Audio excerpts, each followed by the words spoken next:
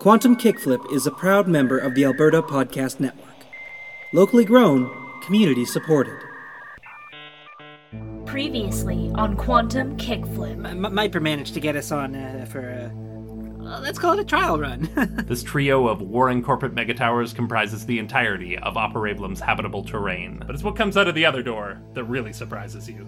Chester Babyface Capone! I would like to teleport down to Chester, please. With my kick, I want to wind my fist back and deck him in the face.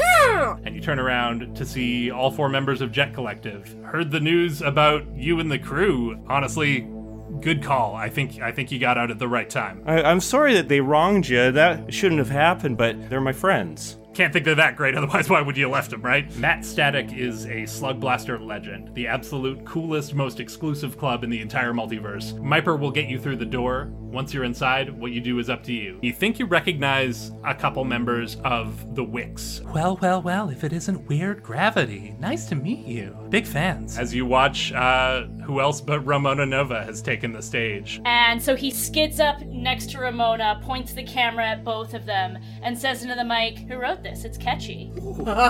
Congratulations, Weird Gravity. You've won a game of Slug against the Wicks. Nick, there's a big problem. I think Jet Collective might be out to ruin your run. All I know is that they said that they are going to mess up some Myper thing. I'm still following them. I'm going to try to keep up with them. If you're trying to keep a low profile, well, maybe this will help. And he pulls out an electric mustache. Oh my god! Roll to teleport in-universe by slicing spacetime. If you can't see your destination, potential problems are worse. We're gonna try it! Oh, damn. A 4.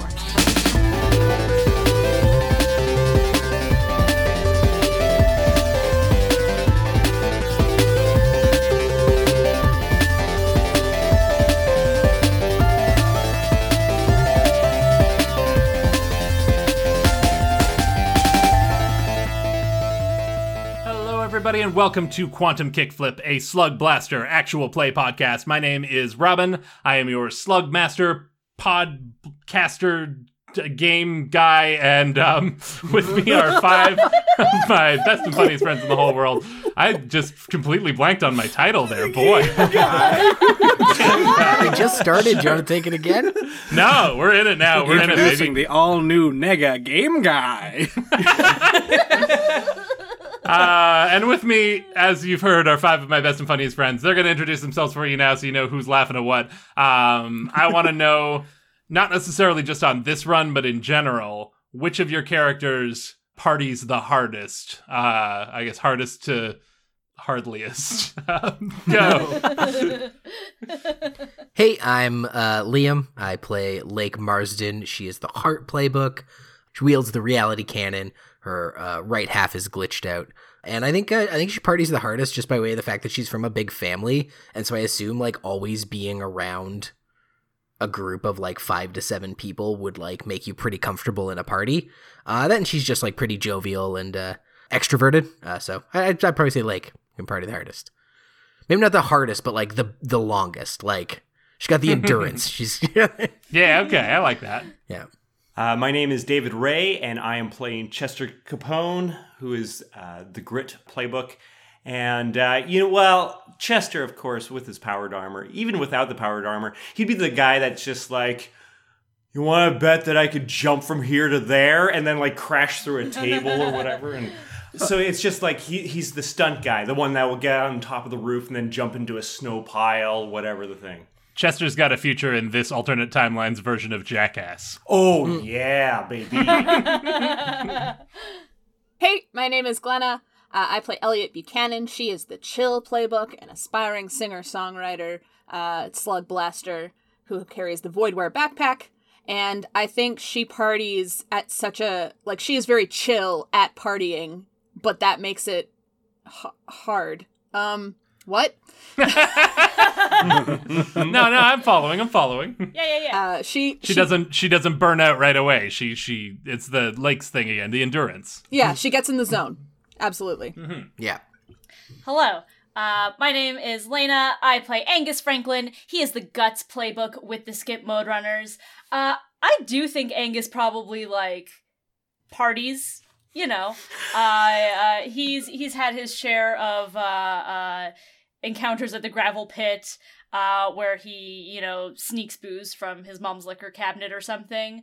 So he's definitely not, like, opposed to parties or anything like that, but I also think the combination of having been, like, shuffled around in a bunch of extracurriculars and kind of having his mom, you know, having her eye on him a lot, and also the fact that he has 2 very young siblings, also means that his mom is constantly like, no, you need to be home. No, someone needs to babysit. Garrett's working or whatever. So he parties hard and would party more if circumstances allowed for it. Parties responsibly. No. Yuck. Is homework partying? Who's asking? The person asking is me, Michael Vetch, and I'm asking for Nick Lowe, the Smarts Playbook. He's a sword-wielding, anime-loving adventure boy who, I think, drawing inspiration from myself, I could see Nick being at a party where everyone is drunk, and he's sitting there on someone's borrowed laptop playing the browser game Too Many Ninjas, and people are mystified because they're so hammered. A weirdly core memory for me, yeah. And finally, as I said, I am Robin. I'm your host, and I'm already 3 beers deep, so let's see what happens, baby. I kid. I am, of course, joking. I don't podcast, and I don't drink and podcast. Only while driving? No, that's a bad. I don't. Anyway. Let's get into it, gang. Last time we left you guys, we were in Operablum, kind of a futuristic dystopia dimension. We got 3 big warring corporate mega towers and a layer of toxic smog covering the surface of the planet, so everyone lives in the towers. You guys were there on your sort of trial run from Myper, who was looking to sign you guys to a contract.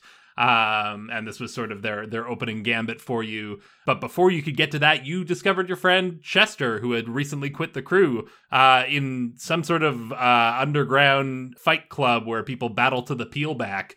And that didn't go over great with the crew.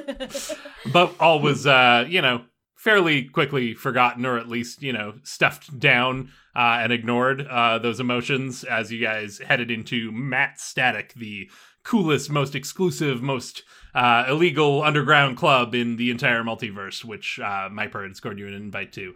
And then a bunch of other stuff happened, but why should we talk about it when we can get into the game? Is everybody ready to play some Slug Blaster? Yeah! Yeah. Let's go. Then I transport you now back to Operablum.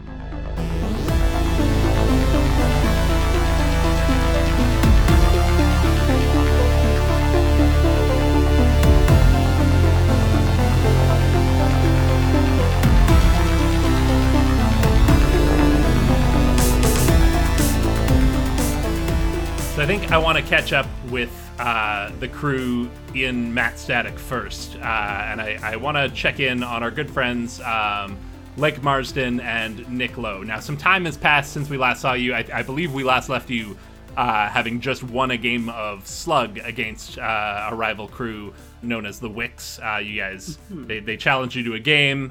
You bested them, won the bragging rights, and yeah, I'm wondering what the two of you might be up to now that some time has passed since this game. Are you still hanging out with the Wicks? Have you moved on to other areas of the club? What has stricken your fancy?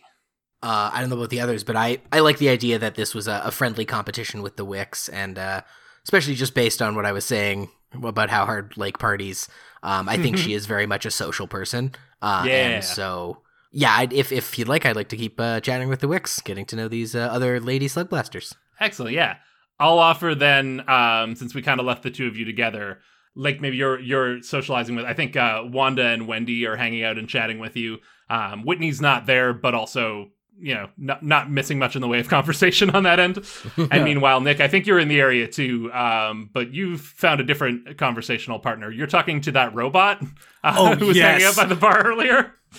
And he's been sort of rambling to you as you've been sitting there, and we join you in mid-conversation. They can replicate a human being down to the subtlest detail, to the point that it is completely impossible to distinguish them from a normal human. Can you imagine? How can you trust anything if anyone you meet could secretly be a machine? And what's even more disturbing, and he kind of like looks back and forth, and his little neck servos go like zzz, zzz, is that sometimes these machines don't even know they're machines. They've been loaded up with false memories and programs so that even if there are inconsistencies, they don't notice them. They cannot notice them. So not only can you not trust anyone, you can't even trust yourself. Because for all you know, you could be one of them. It haunts my dreams when I go into power saving mode at night. But you're not a human in the first place, so what do you have to worry about? That's what I'm saying. How can we know if any of us is human or machine? We can't possibly tell. I mean, I think I'm alive. I believe I have a soul, but how can I know? Hey, can I get this guy another round on me? One NFT, please. Make it the dankest one you got. As established, he is like a coin-eating robot-looking little guy, but he eats NFTs. And yeah, just the jankiest-looking robot, giving you a real Tears and Rain monologue at the bar. And then eating an ape in a sailor's hat. A picture of an ape in a sailor's hat. Role-playing games rule, you guys. RPGs are fun, actually. Anyway, so as he's rambling to you, Lake, you're nearby with the members of the Wicks, and Wanda raises her glass to you and is like, "Yeah, I gotta say, you guys had some moves up there. I'm impressed." Oh, thanks. Yeah, it's just really exciting to get out to all these different places and Slug Blast with so many other cool people. So yeah, cheers. She like clinks her can of Panic. Or no, her pouch of Panic. Oh yes, we established. Doesn't so much make a clink, but a squish. So what dimension did you guys say you were from again? Oh yeah, we're local. I mean, it was hard enough to score an invite to this place being from here and, having access. I can't even imagine. I guess it helps when Myper's footing the mill, but yeah, it's a pretty exciting opportunity. I'm certainly grateful for it. Are you guys sponsored at all? And she means that completely genuinely. She's not trying to like big dog them. I mean, we've had a couple of contracts. We had a thing with Scramcat, but we kind of outgrew it. And, Fust would be the dream, but they're selective with who they choose. Yeah. But honestly, Myper seems like the golden goose. Like, I cannot believe you guys have any hesitation. You guys sounded like you hadn't decided yet. And honestly, if it was us, like we'd be locking that down. Well, between you and me, I think this is a great opportunity, and the fact that we asked for a trial run and got it, like, I'm grateful, but I'm with you. I'd love to just sign right up, but some of the crew have their trepidations, have their hesitancies, and I mean, at the end of the day, we're a crew, and I love them, and if they've got reservations, I gotta respect that, But yeah, it's frustrating. I would very much like to just sign this now, mostly so I can stick it to my mom and show her how cool and legit this is. I get what you mean. Crew cohesion is important. Like, you don't want to be fighting all the time, but honestly, I've been in crews where everyone gets a say in everything, and it ends up just kind of being a shout fest, and it's people talk like it's fair and everyone gets their voice heard, but it ends up just being whoever can talk the loudest gets their way, and I hate to say it, and maybe I'm a little biased, but I feel like things have gone smoother with this crew, where we just, like, I'm just the leader, and I get to make the decisions, and I do what's in the crew's best interest, and we don't have to, have people talking back and debating everything. I mean, not that Whitney would talk back, but I don't want to hear Wendy harping on every decision. It's honestly, sometimes you just need a strong leader to make those tough decisions for what's best for the crew. That sounds like canny advice. Like a bands have lead singers, right? Yeah. Theater companies have directors. Teams have coaches. Yeah, or not a coach, but like a skip. Like a curling team has a skip. Like one guy who's kind of in charge. Yeah. And she's like that. She just like that sinks in, and I love that you went no, with Skip as opposed to a captain of a team. You can tell where this podcast Like, that's what I was trying. I was like, recorded. coach. I was like, No, it's great. Our podcast is Canadian as hell. You thought of Skip before captain. That rules. well, because it's just like the coach doesn't play. Who's a team leader who plays? And then I'm like, that's the only The sport Skip, where the correct. coach plays. Anyway. Yeah, oh, I love it. No, that's great. Everyone Don't else change get a on thing. our level. And I think it's at that moment that you begin to hear a bit of a commotion. Nick, the other half of you, so you had split off using your ability Plane Haunt, which allows you to sort of create a double of yourself. One of you went to follow Chester, and we're now at the moment where your alternate self has popped back into existence. Now, at the end of last game, you rolled for this. It was a big jump. You were trying to go from where you met up with Chester all the way to the 640th floor of this tower. Down the hall on the right. Yeah, and you could not see where you were going. Remind me again what you rolled there? A 4, I believe. Yeah, that's a mixed success. So, dealing with the success part first, you have successfully teleported here. That was what you were trying to do. Mm-hmm. However, I think teleporting within the club, like appearing in here, this is a very, very exclusive club. They've got security systems in place to prevent people from just warping their way inside, because how can you have the multiverse's most exclusive club if anyone can just, slice through space-time and appear inside of it? So I think, yeah, your arrival is greeted with some flashing lights and some bouncers hurriedly heading in your direction. They're going to dole out the consequence of your mixed success here. But before they do, I think you do get the attention of Lake and Nick. I think you popped into existence near enough that they both see this happen. And you've got a chance to get a few words out here before the rest of your consequence plays out. With that opportunity, what do you say to warn your compatriots? Wait, no, I'm already in here. Or like, part of me, wait, Nick, Lake, Chester's on his way. Keep your eyes open. Something's gonna happen. Perfect. And I think as you get that last word out of something's gonna happen, you feel a jolt, and then you don't really feel anything. But from the perspective of the others, you can see one of the bouncers has sort of a metallic rod that they have jabbed into the other Nick, and he just sort of locks in place as though perfectly frozen in a moment, and then they lift that rod up as though Nick is attached to the end of it, and he looks both frozen in time and just completely weightless. They just sort of jab him, pick him up, and start heading off to a back room with him. We're gonna give you, I guess we're gonna give one of you the slam of temporally locked. But it's gonna hit both of you because that's how slams work. Does it mess with your business too much if I nope that? No, you can always nope. That's a thing. Because that's one of the neat little things about Plane Haunt is noping only costs 1 trouble. Because it's only half of me. Oh, that's very good. So then, yes, describe to me how you see this bouncer coming up behind you. You see the metallic rod raised. How do you avoid this fate? I think it's just as simple as Ray there using the astral phasing portion of the Rift Ninja sneakers to sort of like turn a little ghostly and then dodge out of the way and then just kind of Hitman-wise disappears into the crowd. So I'll give you this. I believe you can nope the slam. You are not temporarily locked. They have missed with that. But I still want the complication of they are still after you. I like the image of you like melting into the crowd, but they don't sort of like when they lose sight of you, they don't immediately like, well, I guess he's gone and go back to their post. They are actively staking out the crowd and looking for you.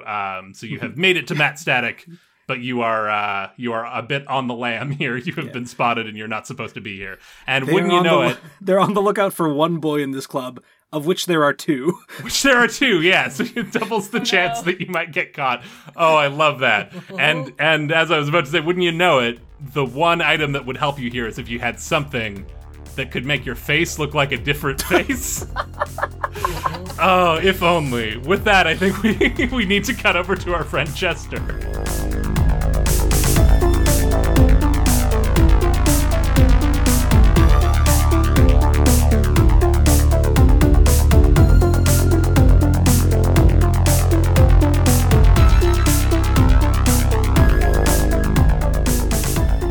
So Chester, we last left you heading off after Jet Collective, and you were trying to sort of keep a low profile and tail them to see what they were up to, what they were going to go.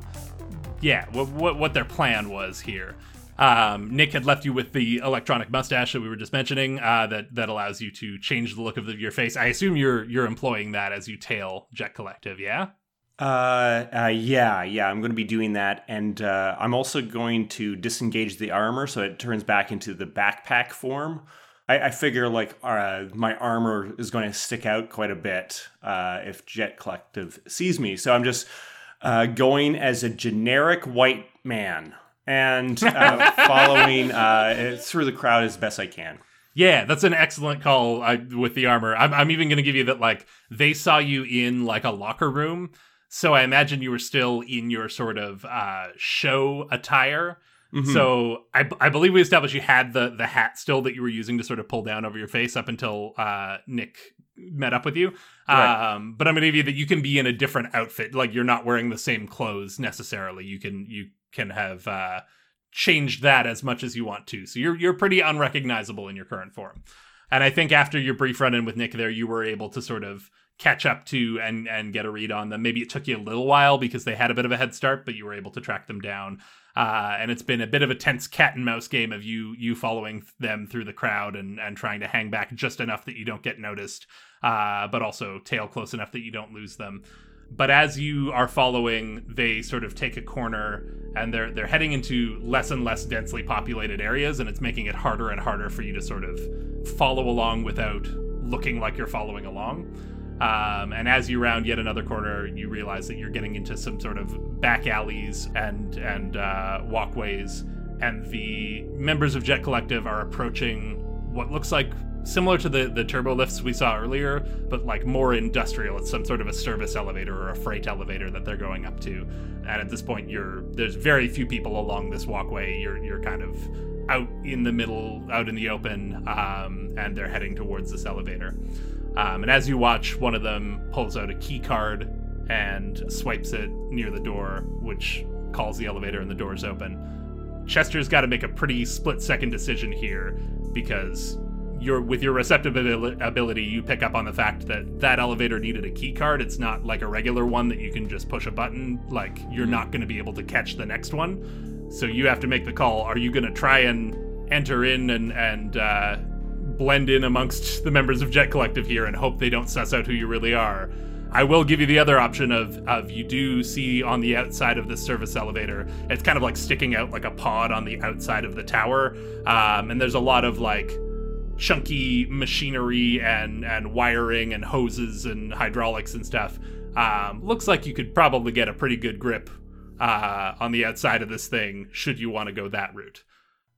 Chester looks at the two options, and he really wants to do the one. But you know what? He's got to go where his skill set is.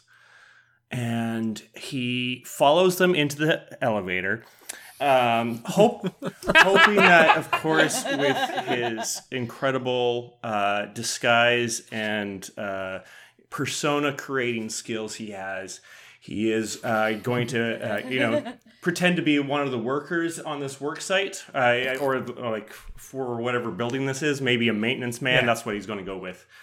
And I go in behind just like, hey, thanks for holding the door up for me. I'm going to get up. I got to get up there. I want to roll for this. I need to roll for this. Mm. Well, of course, I'm going to just quickly look over the Grit playbook, known for its plethora of skills that have to do with interaction. Yeah, it's a real charisma-based class. Yes, I don't think any of these are going to apply, so I think I am just going to go with my one die. Oh my God. But you have this mustache, right? You have the mustache Nick gave you last session? I do. I don't know if that will give me an extra one, but yeah, you know what? Because I'm looking at your playbook and you have maxed out nearly all of the resources at your disposal here. I'm going to give you can roll with one extra die as a boon from Nick here. That mustache will give you a slight advantage on this roll. Okay.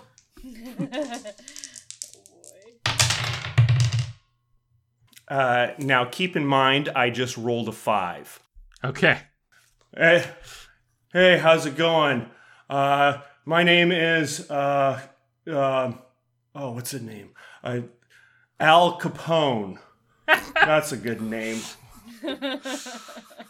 I can't not immediately. Butcher is like, hey, any relation to Chester Capone, the Slug Blaster?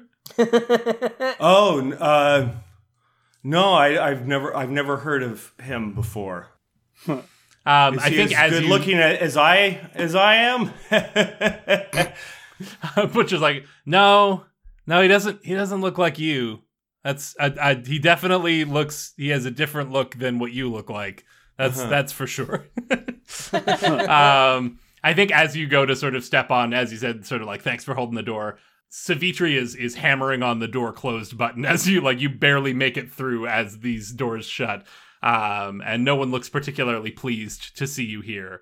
But I think you just you stepped through at the last second and the elevator's already in motion, so there's nothing they can really do about it at this point. Mm-hmm. And that's sort of where we find you here. And this thing launches upwards, much like the other turbolifts we talked about earlier. It is going at just a ridiculous speed because it's got to clear several hundred floors at a time. So you maybe breathe a slight sigh of relief that you didn't try your other plan of just gripping on the outside for dear life.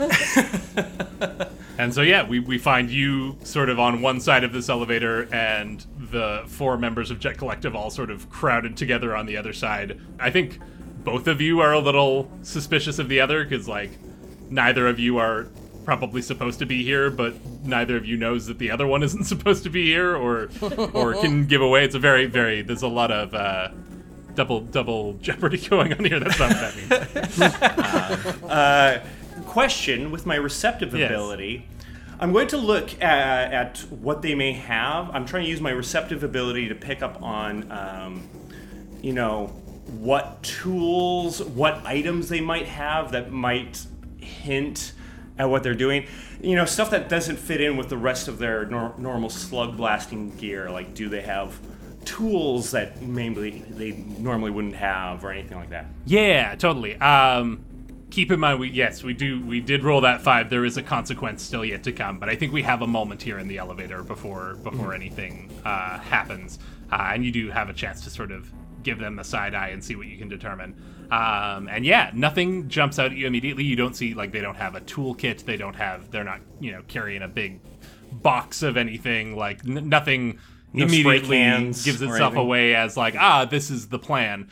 But let's give you a little description anyway. So we've got Farnham and Onyxandra, who, as we've described many times, are constantly with their in each other's arms, their hands all over each other. They are both Operablin. You can tell they've got they look mostly human, but they've got slightly bigger eyes than people from Null. Not quite to the point where it's fully alien looking, but just a little bit. You can kind of tell. That they've just got these very large Operablin eyes. They are, you notice that Farnham has a cannon that looks very similar to Lake's slung over his back. And Onyxandra, you don't immediately notice any sort of device there. But as you sort of look them up and down, you realize that her shoes look really similar to Nyx's. Then we've got Savitri, who is Thenispartian, so she's got the metallic skin tone and the arms that branch off into 4 separate forearms with 4 hands. She's got a cannon as well, but it doesn't look like Lake's. It looks different. And then finally we've got Butcher, who looks just human. He's got sort of long dark hair. Looks a little bit disheveled all the time. You don't see any. There's no cannon, there's no sneakers, there's not a cool cutting-edge hoverboard. He's just got a backpack slung over his shoulder. So it might be a Voidware one that has all the stuff in it. Yeah, so that is, you don't notice anything on them, but you do notice that one of them is carrying something that would make walking around with all the tools to your plan unnecessary. That you can keep that on the down low. They sort of start quietly conversing, and it's 600 and 630, 640. Yeah, okay. They kind of are watching the timer impatiently. And Butcher kind of clears his throat and is like, can I hit what floor do you need to go to? We're going way up, so do you want to hit one of those buttons, or generally when you get in an elevator, you hit the button of the floor you want to. You work here. I don't need to explain elevators to you, probably. Do I? Really quickly, is this like what, some sort of elevator with all 700 buttons on it? Or is it like you got to punch in a digit code? I think it's got to be that you punch in the floor number, because otherwise that would... That'd be wild. It'd be a glass elevator type situation. Okay. You have to punch it in, and it's in the characters are all operablin, so you... Sure. Yeah. And so like I'd maybe do the thing of like I kind of look at the keypad, kind of like, oh boy, I don't know what to. Actually, I'm here to do some work on the elevator here. So I'm just waiting for really you to clear off, and then I'm going to take it all the way to the top and down, and make sure it goes all the way to the top and all the way down to the bottom. You have to check that every so often that it goes all the way. Yeah, well, that's it's not much, but it's a living, and I just go around the town to the different buildings and just test the elevator. It's a very fun job. I'm glad I got it. I love this. I love this espionage. This is delightful. I think Butcher kind of nods at this, but gives you a little bit of a side eye, and then goes back to sort of waiting quietly. And it doesn't take long. These things are programmed to go extremely fast. Before long here, it beeps, and the doors begin to open on the 640th floor, and the members of Jet Collective go to exit. Do you attempt to follow them? That is a good question. You know what? I think this is... I'm gonna... Before you even let me know what you're gonna try to do, I think this is where your complication comes in. They go to leave, and Butcher kind of hangs back for a second and is like, oh, you said you needed to go all the way up and all the way down, right? Here, let me just get that for you. And he punches something in on the keypad, and then turns to look at you and is like, you said you're going all the way to the bottom, but we're in Operablum, friend. You never go all the way to the bottom. That's where nothing can survive. That's where the toxins are. You're not from here, are you? I do. I believe I still have Hasware. Do I not? I believe we just have that. Oh, this is true. Okay. I pulled that out. But you're not like currently wearing it, yeah? No, not. I'm heading up. It does take a long time. That's why a whole 8-hour shift is going up and down the elevators. So did you say you pull out your Hasware? Yeah. Oh shit. I think as soon as you do that, he recognizes the Hasware that was meant to be Jet Collective's, that weird gravity. Oh yeah. The Hasware that you have was Jet Collective's. No. So you aroused hang on. his I don't want to complicate. Like, I'm just gonna ask this: was it something specific to them? Because, like, if you think about, like, can you tell one Carhartt jacket from another? That's fair, but I think they've seen you guys enough to know which specific Hasware that you use. Sure. So it's maybe not the type that a service worker in Operablum would use. It's the type that a Slug Blaster would use, and specifically the type that both Weird Gravity and Jet Collective have tried to use. I tried, Chester. I tried. It is a full circle scenario. Yes, you caught his attention with your slip of talking about going all the way to the bottom. That's not an Operablin. Like, anyone from here would know that you don't talk about going to the bottom. And then as soon as you pull out that Hasware, now he really knows something's up. And he's like, have a fun ride to the bottom. And he hits the door close button before he exits. And there is your complication. Okay.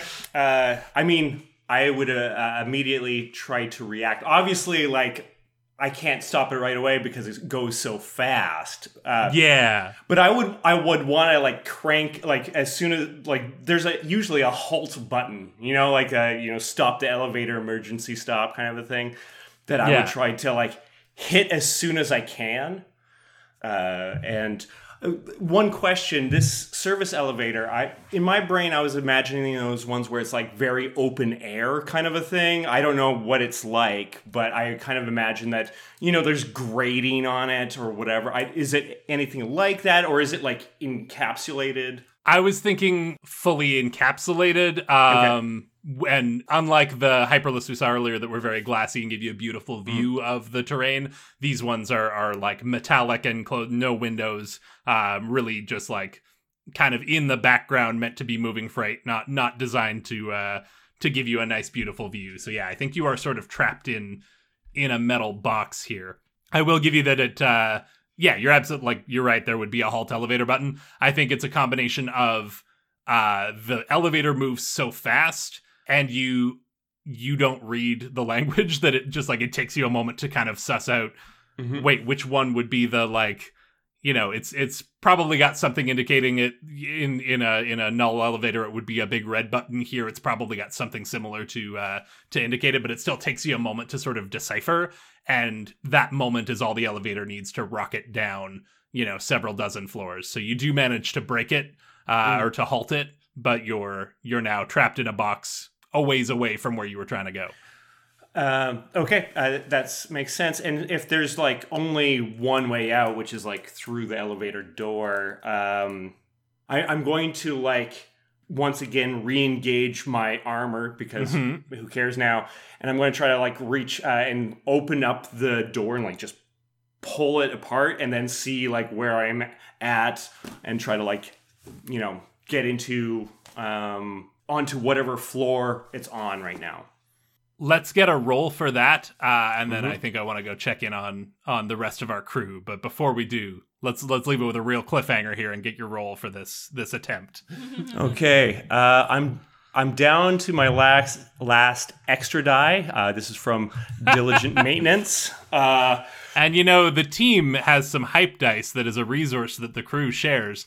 But the thing is, Chester's not a part of Weird Gravity right now. Oh no! Yeah. So like, I don't know. Yeah. I leave that up to you guys whether he has access to your crew dice. This is Robin's villain arc. This episode. It's just like he's setting up all these oh if only moments. Ooh. I mean, it would make sense that I would not have access to it because who's hyping Chester? According to Angus's punch, not them. So Nick loves the tax man, or the guy who hates the tax shit. All right, with the extra die, 4 is what I get. Mixed success. With that, we got to check in on Angus and Elliot.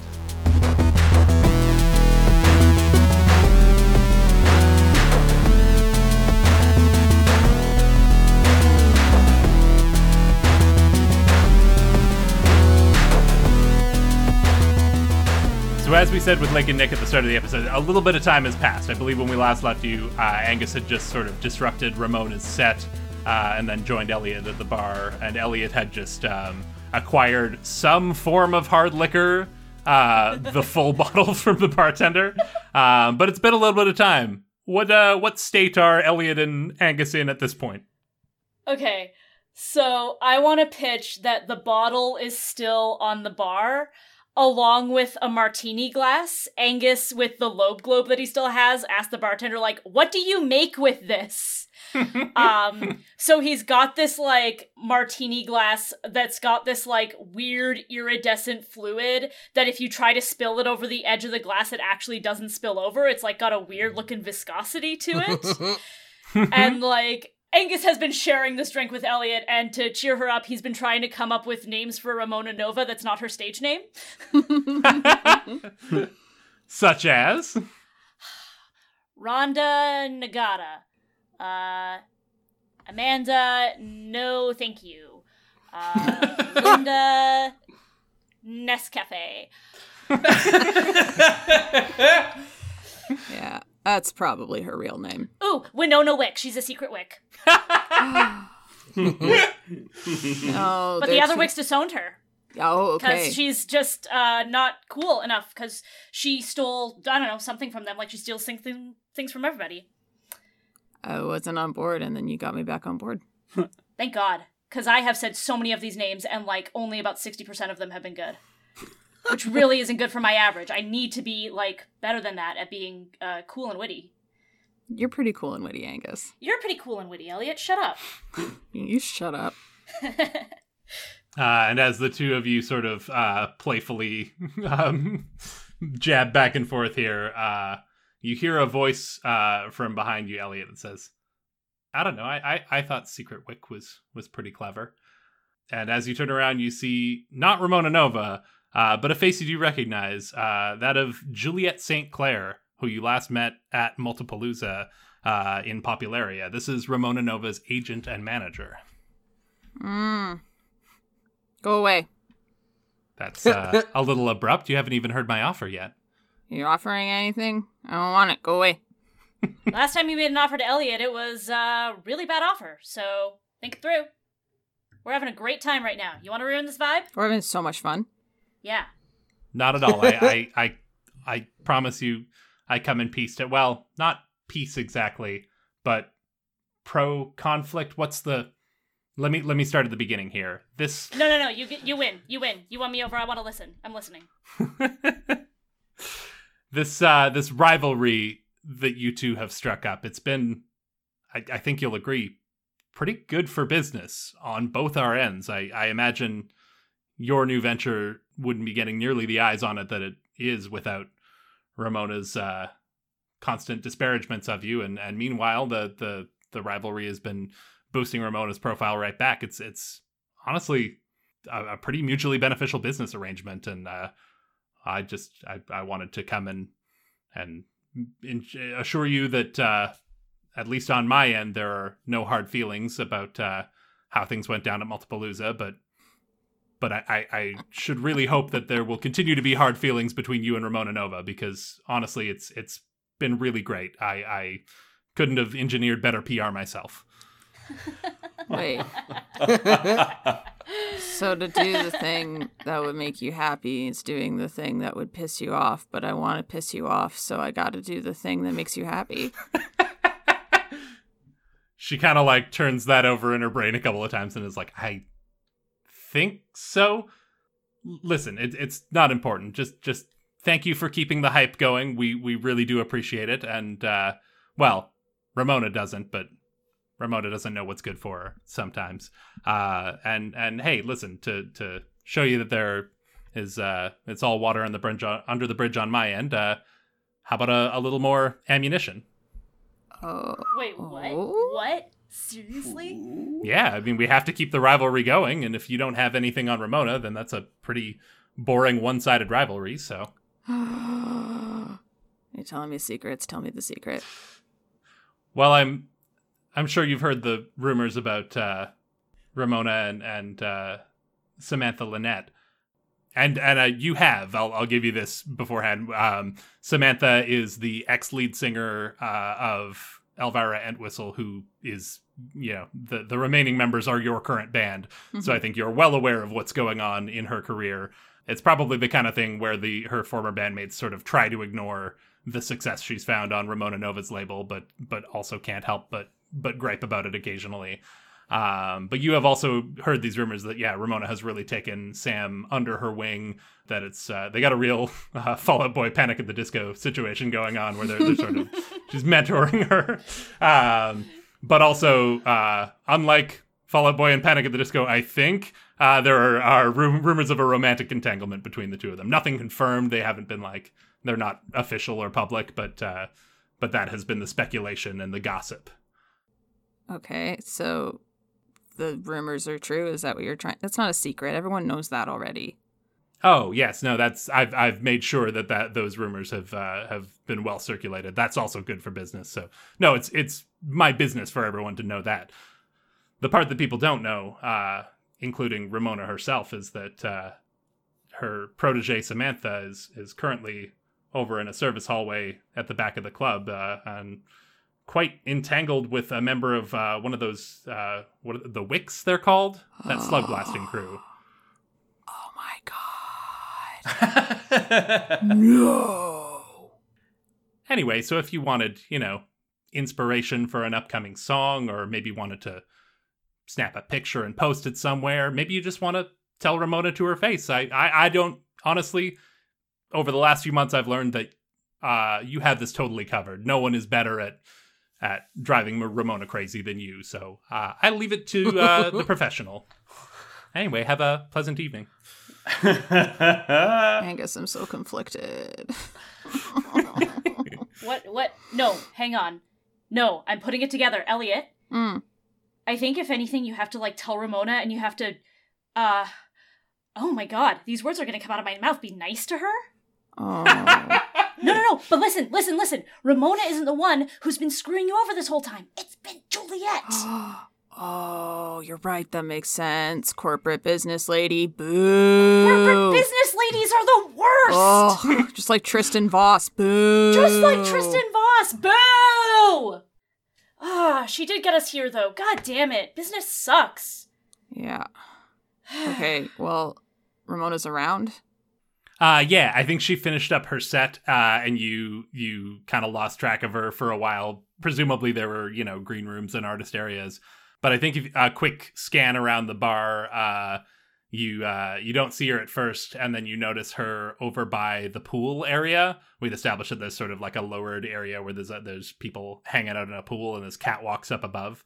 You see Ramona not in the pool, but next to it, and as you watch, she pulls a couple of silver, bangly bracelets out of her pocket and puts them on, and then they begin to sort of glow, and she steps out over the pool, but her bangles are sort of keeping her hovering, and she just sort of walks out over above the heads of the people in the pool, or along the surface, and is partying over in the pool area. Okay. But also literally walking on water. Yeah, no, I got that. Okay, I'm gonna go talk to her. You can't walk on water. No. But I just wanted to make sure that you knew that before you tried. No, I appreciate that. And that's Okay. why we're friends. That is why we're friends, yeah. I'm gonna go talk to her. I'm gonna be so nice.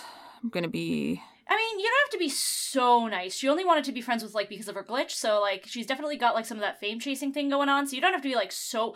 I'm so sorry. I keep thinking that I'm fast-forwarding, but I'm not. I'm just drunk. Yeah. Whew. Okay. You wanna come with me? What? You wanna come with me? Yeah, okay, I'll come with you. Alright, let's go. Okay. Please drink responsibly. Yes. This is Glenna and Lena saying, please drink responsibly. As you make your way over to the pool, I think you can hear a commotion beginning to arise in another area of the club. But you're on a mission, and you're headed over to track down Ramona. But we're gonna cut over to where that commotion is, because we last left our friends Lake and Nick in a bit of a hot spot.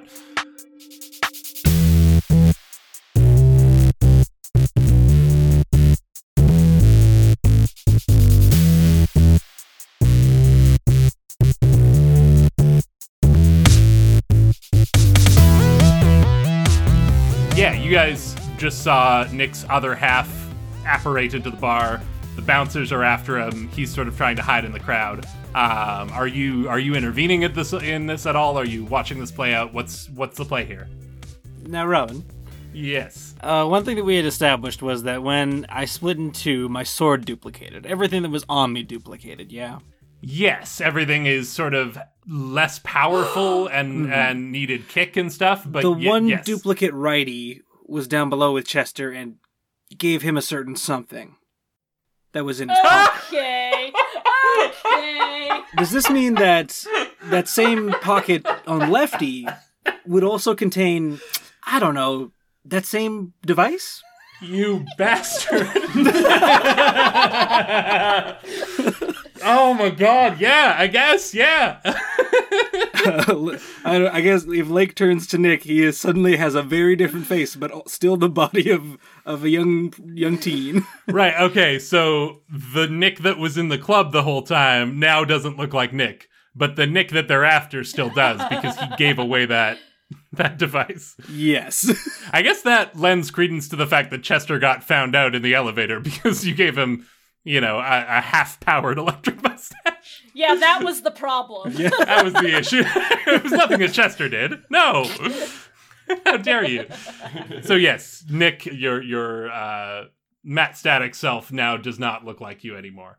I'd like you look over to see someone who is dressed like Nick, carrying all of Nick's accessories, but whose face looks nothing like Nick. And also has a mustache on like a 14-year-old boy. Lake, I don't understand. I'm not sure what we should be on the lookout for. I didn't think I would rush back here like this, but it must be something big if I chose to freaking teleport tower to tower. I didn't even know you split it all. That's kind of cool. Well, I don't know, what could we be looking out for? Oh, sorry. Yeah, I still felt bad that we were just walking away from Chester, so I went to check on him, but I guess he came across something. Well, if your double was going to look for Chester, then maybe it has something to do with Chester. Maybe Chester's in trouble. I don't know, because the other me just said that Chester's on his way, so... Right. Oh gosh, if Chester's in trouble, then trouble's headed here. Lake, we have to find the other me. Agreed. And or Chester. Or Chester. No, I think you're right. Let's find the other you. He seems to know more than any of us. We gotta catch that hooligan before the security guards do. All right, well, it's on it. And I still imagine we're up on that like higher level of the bar, like looking down where the wicks and like where we were doing the contest last time. Sure, I like that, yeah. I think Lake just kind of like runs to the balcony and looks down at the club to see if she can spot anything just from up there. Yeah, catching up to him I think will require a roll, but I think yeah, you guys saw him enter, and it was we established pretty close to you guys, so probably directly below the catwalk area that you're currently on. Maybe you're not currently above the pool part, you're above the sort of the general dance club area. And yeah, I think it takes you a second, you're scanning the crowd, and then you sort of see that ethereal, translucent, like ghostly version of Nick sort of sliding through and in between, always one step ahead of the bouncers, but like just barely. They are moving their way, kind of doing the thing where they part the crowd and muscle their way through. And he is running out of time. I can see these bouncers moving towards Nick. Yes, yeah, as well as Nick. The other Nick. Yeah. Nick, I see you. You're down there. Look. I have an idea. And she's gonna ready the reality cannon and point it at the bouncer. Okay. And she's going to use the subjectivity diode, create a temporary illusionary reality for a specific target. Oh, beautiful, yeah. So, strategy has been discussed. Obviously, the correct strategic response is to just make him forget. Not be able to see who he's looking for, but that's how Liam would solve the problem. Lake, however, loves things in multiples. Of course. and is going to make it so that should this succeed, this guy is going to see a bar entirely crowded with Nicks of different sizes and shapes and body types. Real being John Malkovich situation. Yeah, I love it. Yes. Yeah, not a million copies of the same little guy. Like, yeah. Cool. I'm going to take a hype die. So I'm going to roll 2 with the hype die. And then can I use one for my heart playbook? Describe how your passion or empathy helps your action. I think this was literally like, we've been warned of danger. Spring into action. Absolutely. I think that makes total sense. Well, so I was going to click the die, but how many bouncers are after him? Oh, you know what? Yeah, I think there's, let's say there's 3. I will give you that if you throw some kick on this, you can affect, we'll say even if you want to throw 1 kick on it, you can attempt to get all of them. Great, I will do that. Nice. So my die, my hype die, and a kick from my heart playbook. Rolling 2 die about it. I'm going to roll 3 die about it. I'm going to take the die from my playbook as well. Yes. Wow. 3. Oh boy! Like, is that a good wow or a bad wow? That's a fun I got wow. a 3, a 3, and a 2. Boy, Oh, brutal. Okay, I think I've figured out how this plays out. Because here's the thing, you made such a fun offer of someone seeing nothing but Nicks in the entire bar that it feels like I can't just be like, no, you don't get to do that because it's too fun. So here's what happens. You line up your shot, you start charging the reality cannon, and just as you're about to fire, I think some of the slug blasters are still up here on the catwalks playing slug, and one of them sort of does a jump from one to another, which happens to be the one you're standing on, and just sort of the whole thing shudders and swings, and it just throws off your shot as you're about to fire the lob down at the bouncers. Mm-hmm. However, there's someone running across the dance floor on their way over to the catwalk area, specifically over to the pool, which is Angus and Elliot. And I think this shot hits Angus. Oh no! Beautiful. I'm sorry I made you describe all that only to say I'm gonna nope it. Fair I enough. want that trouble. Is it 2 trouble? Yes, too trouble to nope. Cool. Yeah. Obviously, I still don't succeed. No, it goes sailing past Angus, maybe like right in between Angus and Elliot, and they both sort of look up like, what the hell? Can it hit the robot at the bar? Yeah, okay, no, Oh I my like that. God. He was talking to you earlier about his existential dread about, like, people replicating human beings and, like, how can you trust anyone? And suddenly he looks around and the entire bar is that person he was talking to. He's like, oh my God, they've found me. Oh, brilliant. Great. That's the note. Mark your trouble.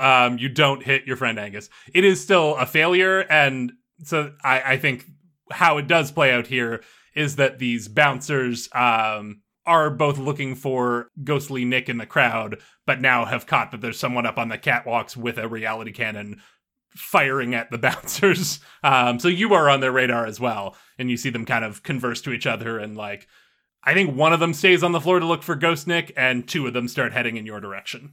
So as this all happens, Lake looks over at this terrified robot and is like, sorry, and like waves her hand like, oopsie. He sees a Nick who is half glitched out, waving at him and like, sorry.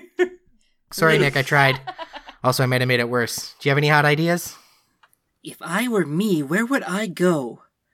I mean, didn't we pass some sort of room with a bunch of computers in it, Nick? A computer room? The computer room.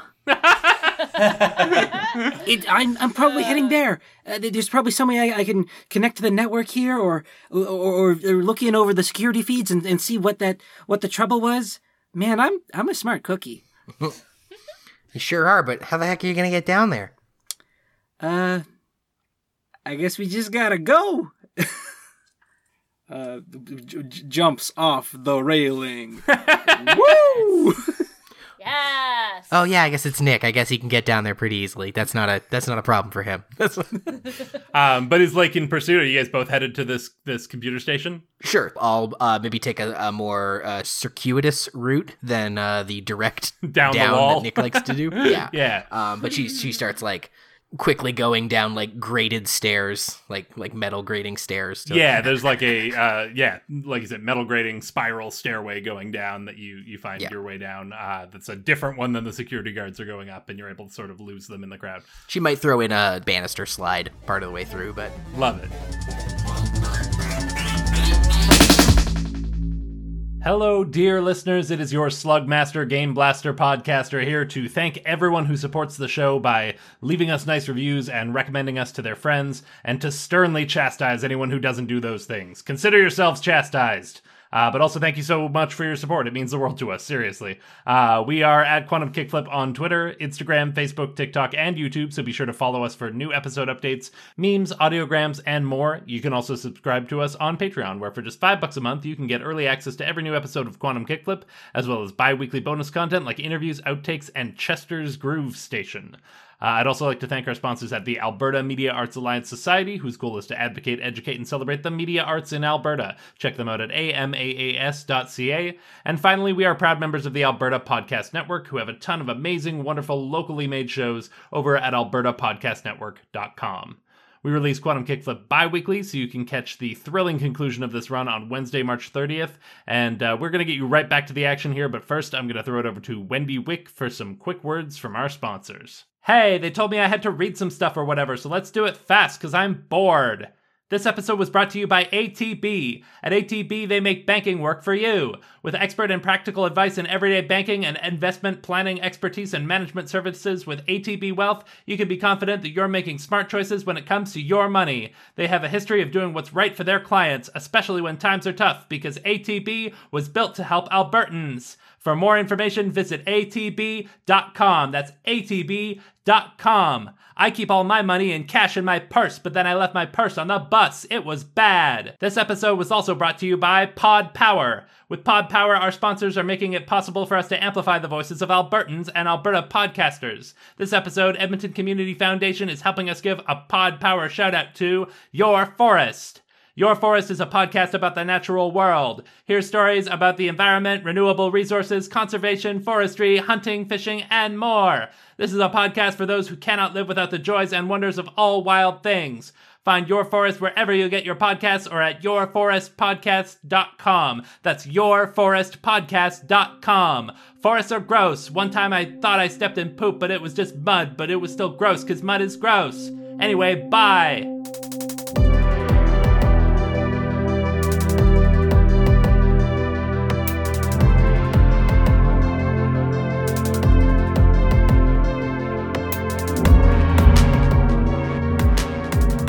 Chester, when we last left you, it was on a thrilling cliffhanger. You had rolled a mixed success trying to pry the elevator doors open.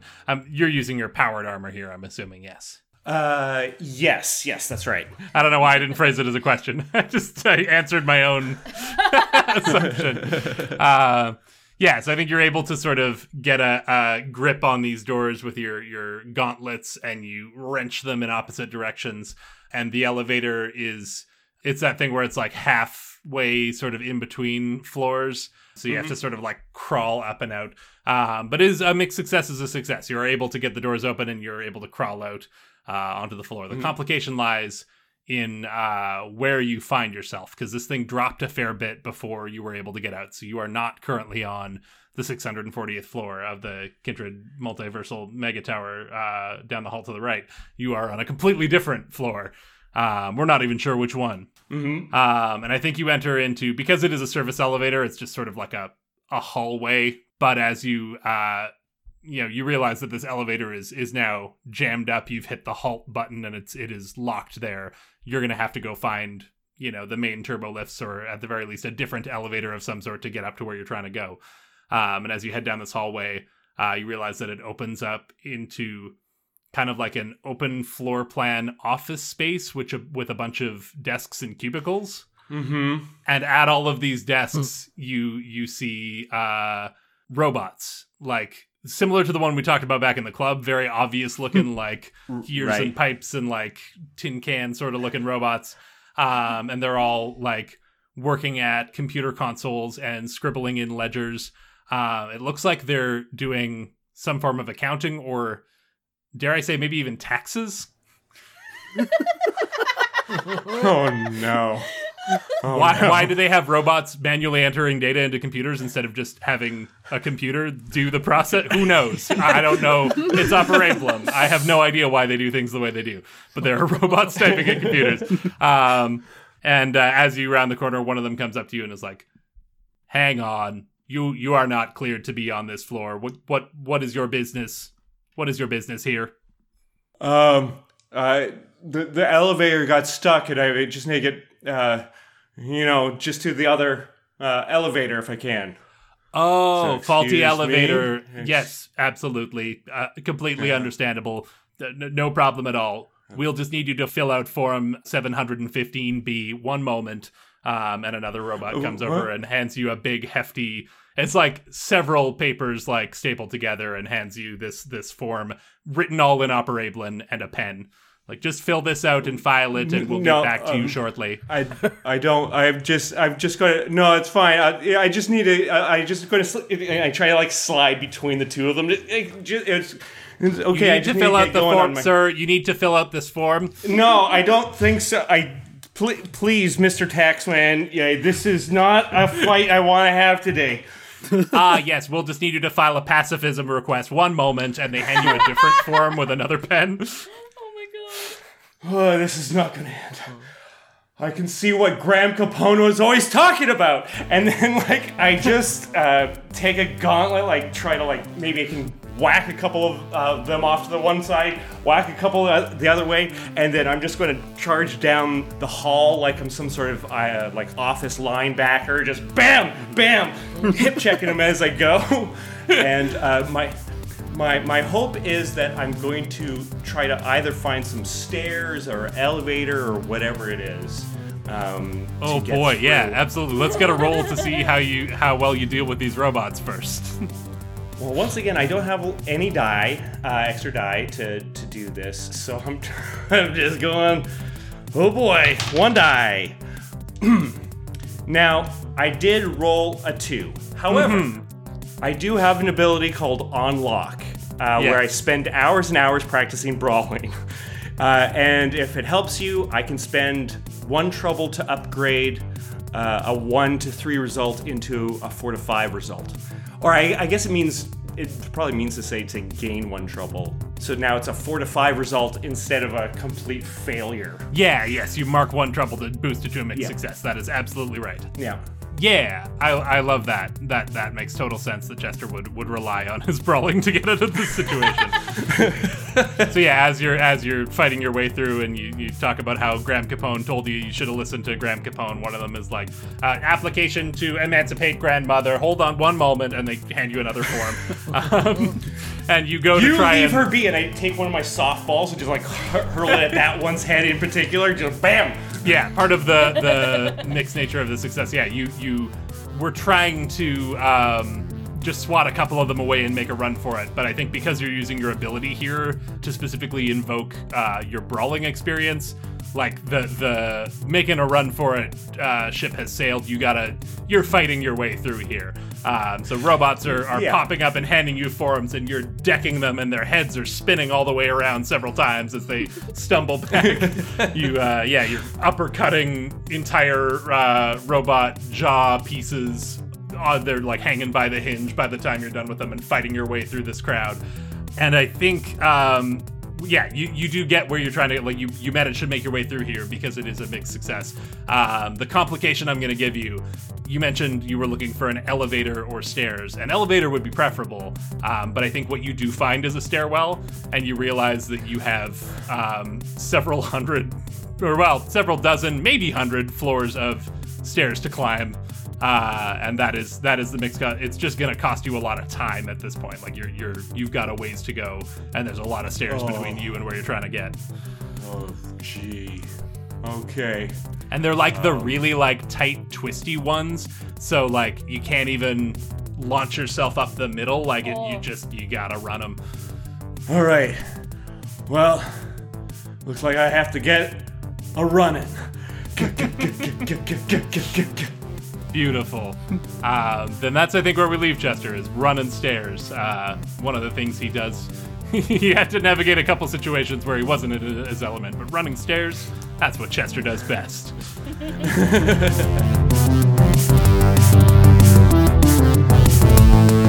Let's check in back in the club, specifically with Angus and Elliot. You were on your way over to the pool area. You narrowly avoided a lob shot from Lake's reality cannon. I don't know if you even noticed that happen or not. I leave it to you how intoxicated you are and whether that caught your attention. But one way or another, you make it your way over to the pool area. And as established, Ramona Nova is sort of hanging out and partying with the people in the pool, but also decisively above the people in the pool. What do you do? Hey, Ramona. Ramona! I think you don't catch her attention right away, but you catch, like, you start to annoy the people around you, and eventually, like, that catches her attention. Angus tries to get a chant going. Ramona, Ramona, Ramona. Yeah, that works, and Ramona is just kind of like doing the thing where she's like, oh, no, stop, come on, but also clearly loving it, and in sort of, turning around and admiring all of the adoration that she's receiving, her eyes do finally land on the two of you. She makes her way over. She doesn't come down. She's still, like, floating about a foot above the surface of the water, and a little, about, 8 feet out from where you are on the side of the pool, and comes over and is like, what do you want? Shut up. Listen. No, shut up. Came to catch the show? Sure. Or in your case, interrupted, I guess. And kind of stares daggers at Angus. Yeah, that was fun. It was great. And he's my hero for it. And it's awesome. But listen. No, this isn't about that. This is about you. This is about your agent. Your agent sucks. Oh boy, she's a mean lady. Angus is nodding along. It's about me, is it? Because the way I see it, once again, this is, like everything, all about you. Anytime Elliot's involved, it has to be all about Elliot. Everything has to revolve around you. What? No, listen, I'm trying to do, can I do a nice thing for you? Can you just listen to me for like 2 seconds? Who even let you in here? I mean, this is Matt Static. I thought they had some standards, but apparently things have been slipping. I don't know if I'll be doing another show here if they're just letting anyone in. Okay, look, you care about Sam, right? What do you talk about? Sam from my label, Sam? Yeah, you guys are like into each other, right? I don't know what gossip rags you've been reading. And she kind of like, you do catch a little bit of a blush going on here, but she sort of plays it off and is like, listen, my interest in Sam is because I know talent when I see it. And I got the best member of Elvira Entwistle, and you were left with the table scraps, so. Okay, you're making this really hard to be nice to you, and I'm trying so hard to be nice to you right now. You're doing good. Keep it up. Oh, I'm sorry. Which part was being nice? It's interrupting my set and ruining my new song, your little friend there, or this part where you're drunkenly shouting at me while I'm trying to have a good time? What part of this is nice, exactly? Sam is making out with Whitney Wick right now. Allegedly. We actually didn't go to check, because also that would be weird. And I think she kind of... She stammers a little bit here. She doesn't quite know what to say to that, and then takes a moment. I thought you should know, because that sucks. And even though I like pissing you off, I don't want you to be, like, caught up in a shitty situation. Also, your agent is the one who told me, so, like... Nice. Of course you would do this. Of course you would. Sam is the one thing I have that you don't. You are jealous that I got the best member of Elvira Entwistle, and so you're trying to ruin our relationship can you stop and get in between talking us. Like everything is a goddamn competition and just talk like you're talking to a goddamn person? I'm not the one who made it a competition. Listen, you wrote that song about me, and I don't have time for this. If you want to try and stand in my way or make me jealous or whatever, it's not going to work. I've got everything I've ever wanted, and you've got nothing, and you're jealous, and I'm done with you. I'm just saying you should get a new agent. Yeah, well, you should get an agent, period, so you don't have to do backwater tours and play dive bars and... Oh, you've been following my career? That's really nice, actually. Oh my god, Ramona Nova is your biggest fan. Aww. I think she just turns her back and walks out into the middle of the pool and leaves you standing there on the sidelines. Well, I tried. You can't say I didn't try. I was so nice. You were so nice. She made it so hard for you to be nice to her. I know. Damn, Elliot, you're like just such a freaking good person. Thank you, Angus. Oh my god. Okay. I need to sit down. I think as you say that, you're sort of standing near the edge of the pool and near the edge of the dance floor as well. And someone comes careening out of the crowd of people on the dance floor and knocks right into you, and both of you go falling to the ground. Actually, wait, you're next to a pool. You both go falling into the pool. And as you resurface and sort of shake the water out of your hair, you look over to see your friend Nick Lowe. And his face looks exactly like Nick Lowe. This Nick, he looks like Nick. Okay, I was like, I don't know what I was.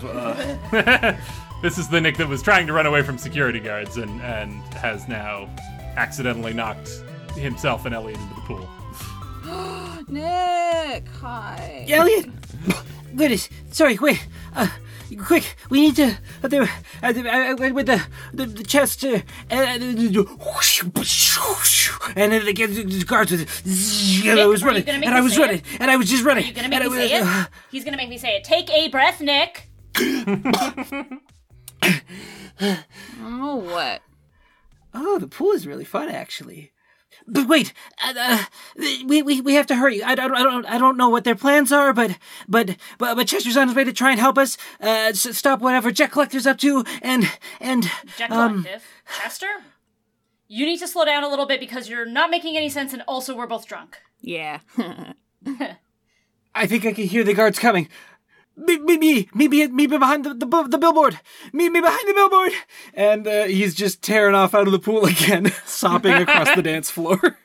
So yeah, you see Nick crawl up out of the pool and go running off, leaving a wet trail behind him. And sure enough, right after him, one of these bouncers emerges from the crowd and is kind of scanning around and sees you in the pool where you've just created this big splash, and is like, "Neither of you guys see a small kid in like glowing sneakers and running around. Sometimes you can kind of see through him. You see anybody like that around here?" That doesn't sound real. Wait, no, tell me, sorry. So how tall? How tall? He was like up to my waist, up like, I don't You're know. tall. He's like, how tall are you? I'm 50 Glebnarks tall, because I'm from Dennisfar, and that's how we measure our height, is in Glebnarks. Do you know how tall 50 Glebnarks is? No. You're wasting my time. Have you seen him or not? Well, Yes, sorry. Yes, we're just all rattled because he came here and he pushed my friend into the pool. Yeah. But I think I saw him go off that way, and Angus points in the opposite direction towards the stage. Okay. Yeah. Okay. Thank you. And heads off. What's to the conversion investigate. rate on Glebnarks? Sorry about my friend, she's really drunk. He doesn't pay attention to either of those remarks and goes off in search of Nick in the wrong direction. You have successfully confused this bouncer. Cool, and then I would think we would go and meet with Nick behind You're following the billboard. after. Yeah. Yes. Yep. Perfect. So there's three of you headed to the computer room from one direction. Let's go catch up with our other two friends. Yeah, I was gonna say, like, we would be like a minute or two behind this, right? Yeah, Lake and other Nick, you guys were heading, making your way down. Yeah, I think you're within sight of this computer room now. We established there's a doorway. It's at the base of the wall with the big billboard. Every once in a while you see like security personnel go in and out, but it looks pretty like locked down. Like it looks like a no entry sort of area. The sign on the door is inoperable once again, but you get the sense that it probably says keep out or no entry or security only or something to that effect. This seems weirdly calm. I can't tell if I'm in there or... Well, I know I'm standing out here, but if I'm half in there, but also not like half stepping through the door. I haven't done that yet. That was my initial inkling, is I'll just walk through the door, but I also don't know if I'm already beyond the door or if it feels like I have half a brain, Lake. She's like just caught up because you obviously got down much faster than she Oh, did. yeah. So you've been fretting about this alone for 30 seconds before she's like, "Oh, yeah, stairs. Yeah, that's normally where Angus would tell you to take a deep breath, but we don't have that dynamic. So she's like, just sort of stares at you. Yeah, it's a real doozy. I don't know what to tell you. Yeah, I think just a sneak is probably our best idea. I don't think we're still, on the lam, as it were. I think if we just keep a low profile, we can maybe get a handle on what's going on. And she like bites her lower lip. How are we gonna sneak? Do you have any suggestions?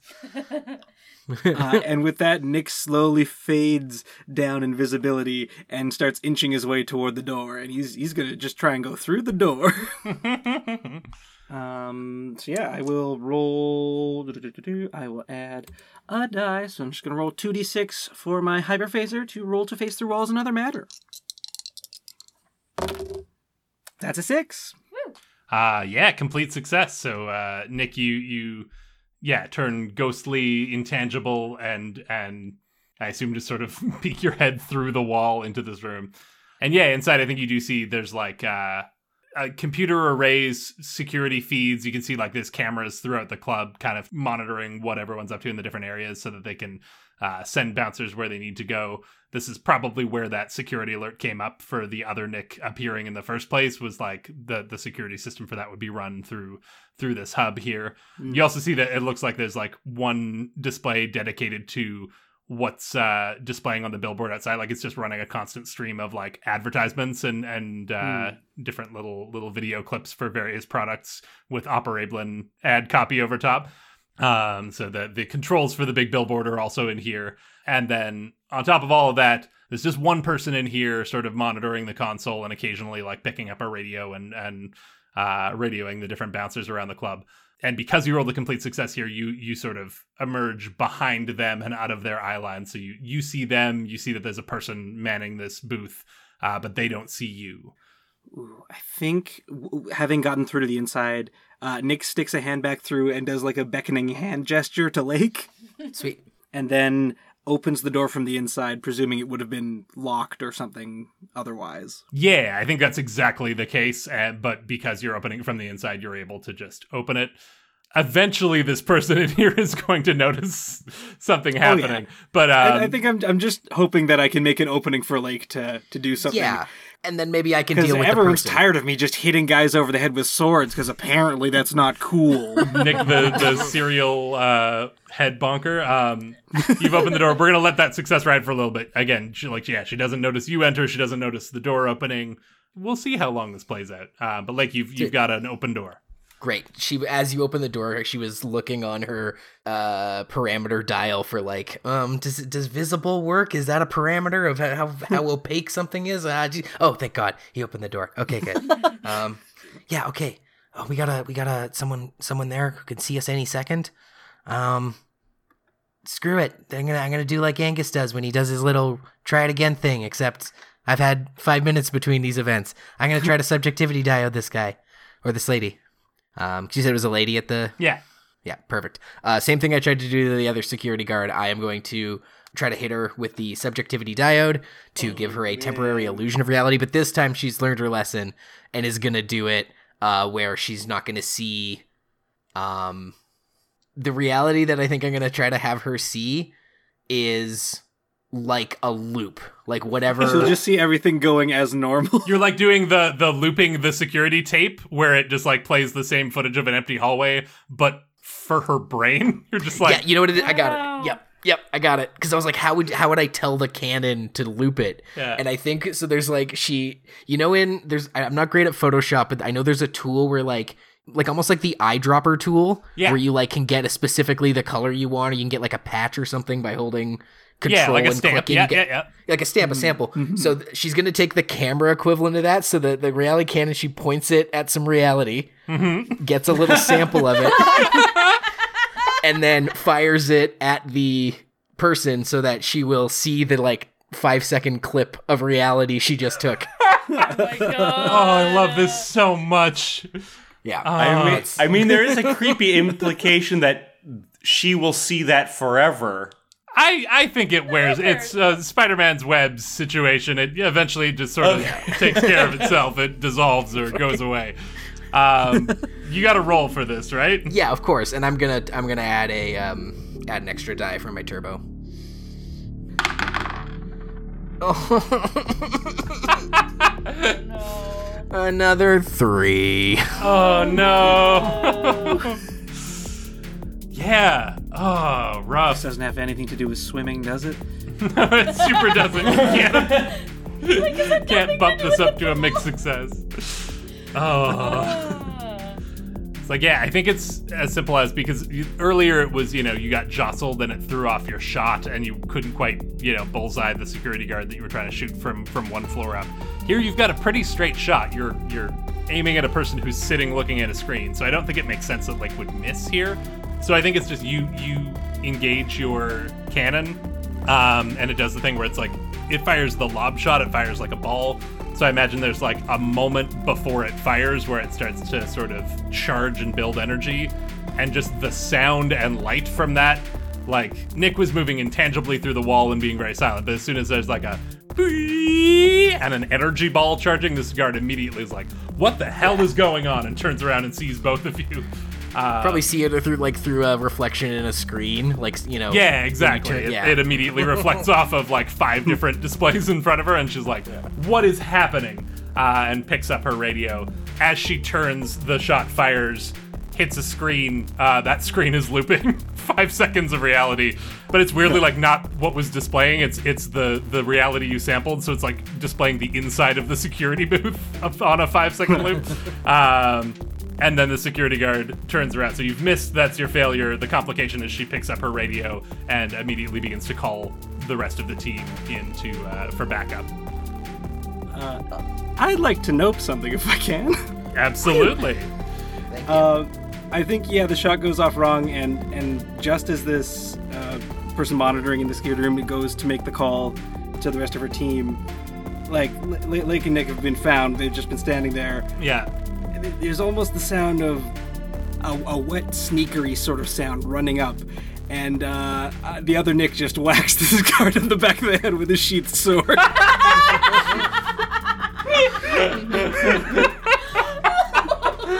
Yeah, I love it. Mark your trouble for that. And this is different than the one standing next to me, right? Yes, Yeah. both great. Nicks are now here, but the other one wasn't there for the stealthy approach to let you do a thing. Yeah. Our Nick resisted the temptation to give into his old habits and whack this guard, but the other Nick has been through hell and doesn't have time. She goes down in a heap, and as we've established many a time in Quantum Kickflip, will wake up a little later on with a bit of a headache and no further negative complications beyond that. Dude, what the hell? I mean, I at least brought orange slices. And with that, you have command of this, you are alone in the security room and you stopped her from radioing anyone. So at least for the time being, you did see security coming in and out of this room quite a bit. So I don't know that you've got a secret base of operations or anything, but at least in this moment, you are the only ones in here. I think Angus and Elliot catch up shortly after other Nick comes running up. They needed a moment to distract the guard there, and they're a little drunk, so it maybe took them a while to figure out where they were going and what they were talking about. But with that, we find, I was going to say not quite the entire crew, but no, it is. The entire crew, all of Weird Gravity is present, aren't All they? 5 of us. Yeah, all 5 members of Weird Gravity. Nick, they say 2 brains is better than 1, and even your half brain is better than most, so glad to have you both here. Gives them both a high five. Which has this weird symmetry where one of them high fives her glitched hand and one of them high fives her regular hand. And then we turn around and the other 2 walk in. Okay. What is the plan? I mean, Nick's at a big computer, so I feel like it's probably that. We should just watch the door. Okay. Nick, are you recomposing yourself, or are you staying separate? I don't think it's occurred to him just in this moment, because the one Nick who was making a rush here to check the cams and the feeds is getting right to work, and the other Nick is very confused. So he's doing that thing where in Jurassic Park where Timmy is just hitting his sister's arm while she's trying to do the thing on the computer, and it's like, Timmy, you could be doing anything else right now that's helpful, but he's just sitting there hitting her arms while she's trying to solve the thing on the computer. Yeah. Okay. Why are there 2 of you? Oh, well, the thing where I can do the 2 of us, so one does a thing, and the other does that thing. Were you trying to party twice as much? Not quite. Yeah, because you think homework is partying. Well, I mean, it's been assigned. It has to get done at some point. Why are there 2 of you? I felt bad about it as leaving Chester, so I went to check on him, but I also didn't want to leave you guys alone, because it seems like whenever I leave the crew, everyone gets real mad about it, and then we've already lost somebody from the crew, and I just didn't want to, but now there's two of me, and I just want to figure out what's wrong. Nick, can you please quiet down? I am trying to figure out where Jet Collective is. Wait, Jet Collective. Nick, who knows anything? Yeah, Jet Collective? Let's go. Jet Collective, they were talking to Chester, and they have some sort of plan about coming and messing up Matt's Static because they heard that Myper was sponsoring us to be here. Damn. Man, Elliot, you really pissed them off. Yeah. Wait, though, are they here for us or are they here for Myper? Do they know that we're Myper? Not we're... I don't want to be You know what I'm trying to say? Well, I guess that's the biggest thing is whether we are or not, but something about Myper is here, and Jet Collective wants to get in and stop it, or mess it up, or turn it into a rampaging hologram. You know what they do. Well, I mean, we're kind of Myper, so yeah, maybe they're coming for our necks. That sucks. This sucks. Are you guys drunk? She, smells the booze. Yes, Mom. Hey, I'm just asking. I've never seen you guys drink before. I'm not trying to... Literally on the first day of school, when we first met, there was booze there. So, whatever. Just because you drink Panic all the time doesn't mean that we don't know how to party. I just meant on runs. I just meant, how you don't drink before you do something you, care about deeply, right? I don't drink before I go swimming. I wasn't planning on it, okay? And I think it's in this moment of just conversational noise where you're all kind of trying to figure out what could be going on. What is Jet Collective doing? What are they here for, Myper or you? Who's drunk and should they be? And is it okay that on one of the screens bursting into the club, you see the form of your friend Chester. His face doesn't look like Chester, but his armor is unmistakable, and it's got he's got a robot clinging to the leg piece, but just one arm and a torso, and a bunch of forms and paperwork jammed into one of the elbow servos, and he's just covered streaming sweat because he's just run several hundred flights of stairs. Both Nicks just look up at the screen and go, Baby face. So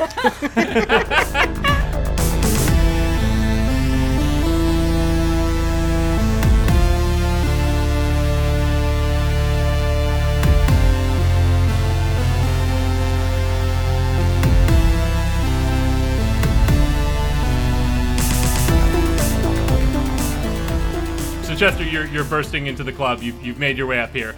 It is a very exclusive club, and you were not on the invite list from Myper because you were not part of the crew at this point. So I imagine that Chester is able to, with his power armor, just sort of brute force his way through the door, but not without attracting a bunch of attention. So I guess let's rewind for a second here. Is that what Chester would do, or were you trying to stealth this?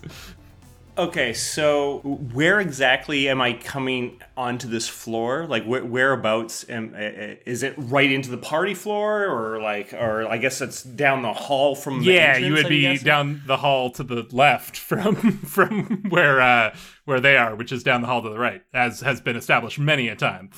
You'd immediately see a huge long lineup of people waiting to get in, much like they saw when they first got here. So yeah, you can pretty easily find the entrance of the club because it's what everyone is lined up at. And you also see a big Thinnis Prussian bouncer. So what I'm trying to do is do that thing of I'm going to try to kind of go up to the door. I'm going to try to look in. I'm not cutting the line. I'm just kind of going around the line to see if I can just see past the guard into the club itself, just to see if I can verify one way or the other if a Jet Collective is in there. Yeah, at this moment, no. The bouncer barks something at you in Upper Ablin you don't understand, but can probably piece it together from context clues. But yeah, it looks like a club.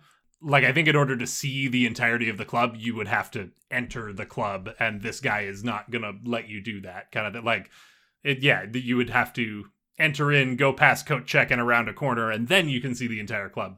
But from they cut off the line before that point intentionally to keep the mystique of of the club.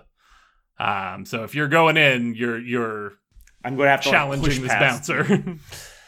Right. And I mean, this would ruin the whole thing, because if this is a Myper event, I don't actually want to spoil the Myper event for my friends. So, and I can't wait in line. There's windows to the outside, yes? Sorry, windows from where to where? Like, just to the outside of the building. Like, not inside the club. I don't know if there's any windows inside the club. So my alternative thing I'm going to do is I'm going to look for a window, and my hope is to kind of go out on the outside and try to make my way into the club via another window. Oh my god. Yeah, I love that too much to say no to that.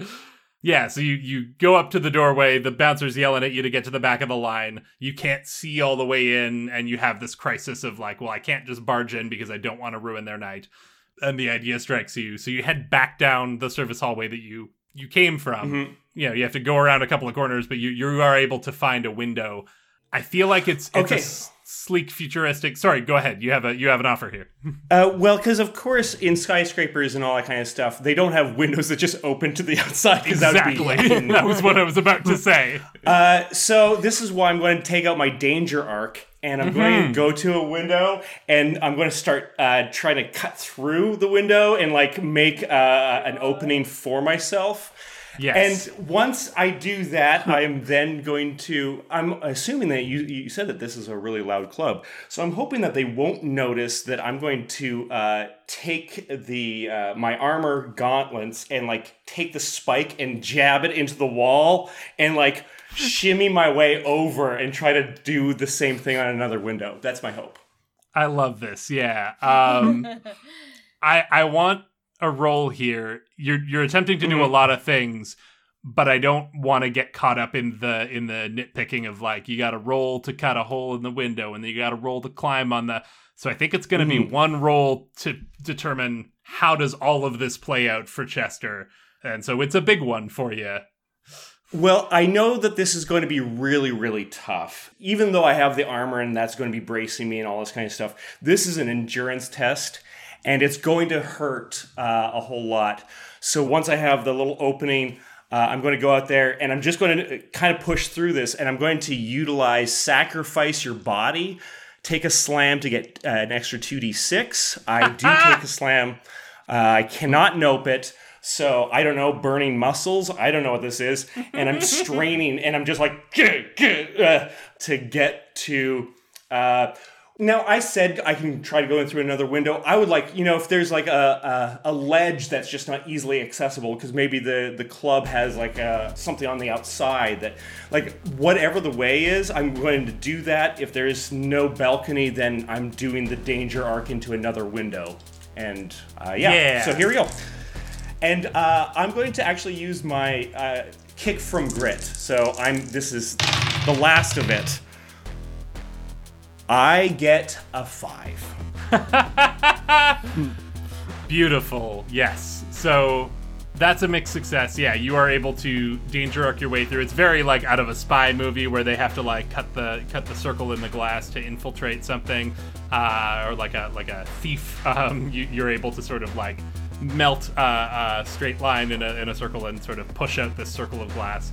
Yeah, I think it does sort of like, as soon as that seal is broken there, you can hear like wind howling past and stuff, and kind of feel the air pressure adjust a little bit.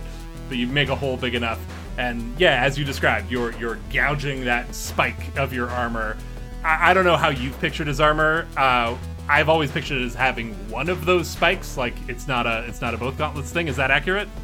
I imagine it was 2, because originally this was like mining armor is what I kind of imagined, and it was like the workers would punch the thing using the gauntlets and this blade that would stick out. That makes sense. So yeah, you're punching into the wall with these, you dig the spike in, and then you have to sort of swing your whole body and dig the other spike in, and you're really like, as much as you've got these spikes to secure yourself, it is still taking just a ton of upper body strength here. Mm-hmm. What do we call this slam of just like sheer muscle strain? Muscle strain? Muscle strain, sure, yeah. Yeah, you're gonna feel this for a few days. It's burning. But you're able to sort of hand over hand just like swing yourself around the side of the building.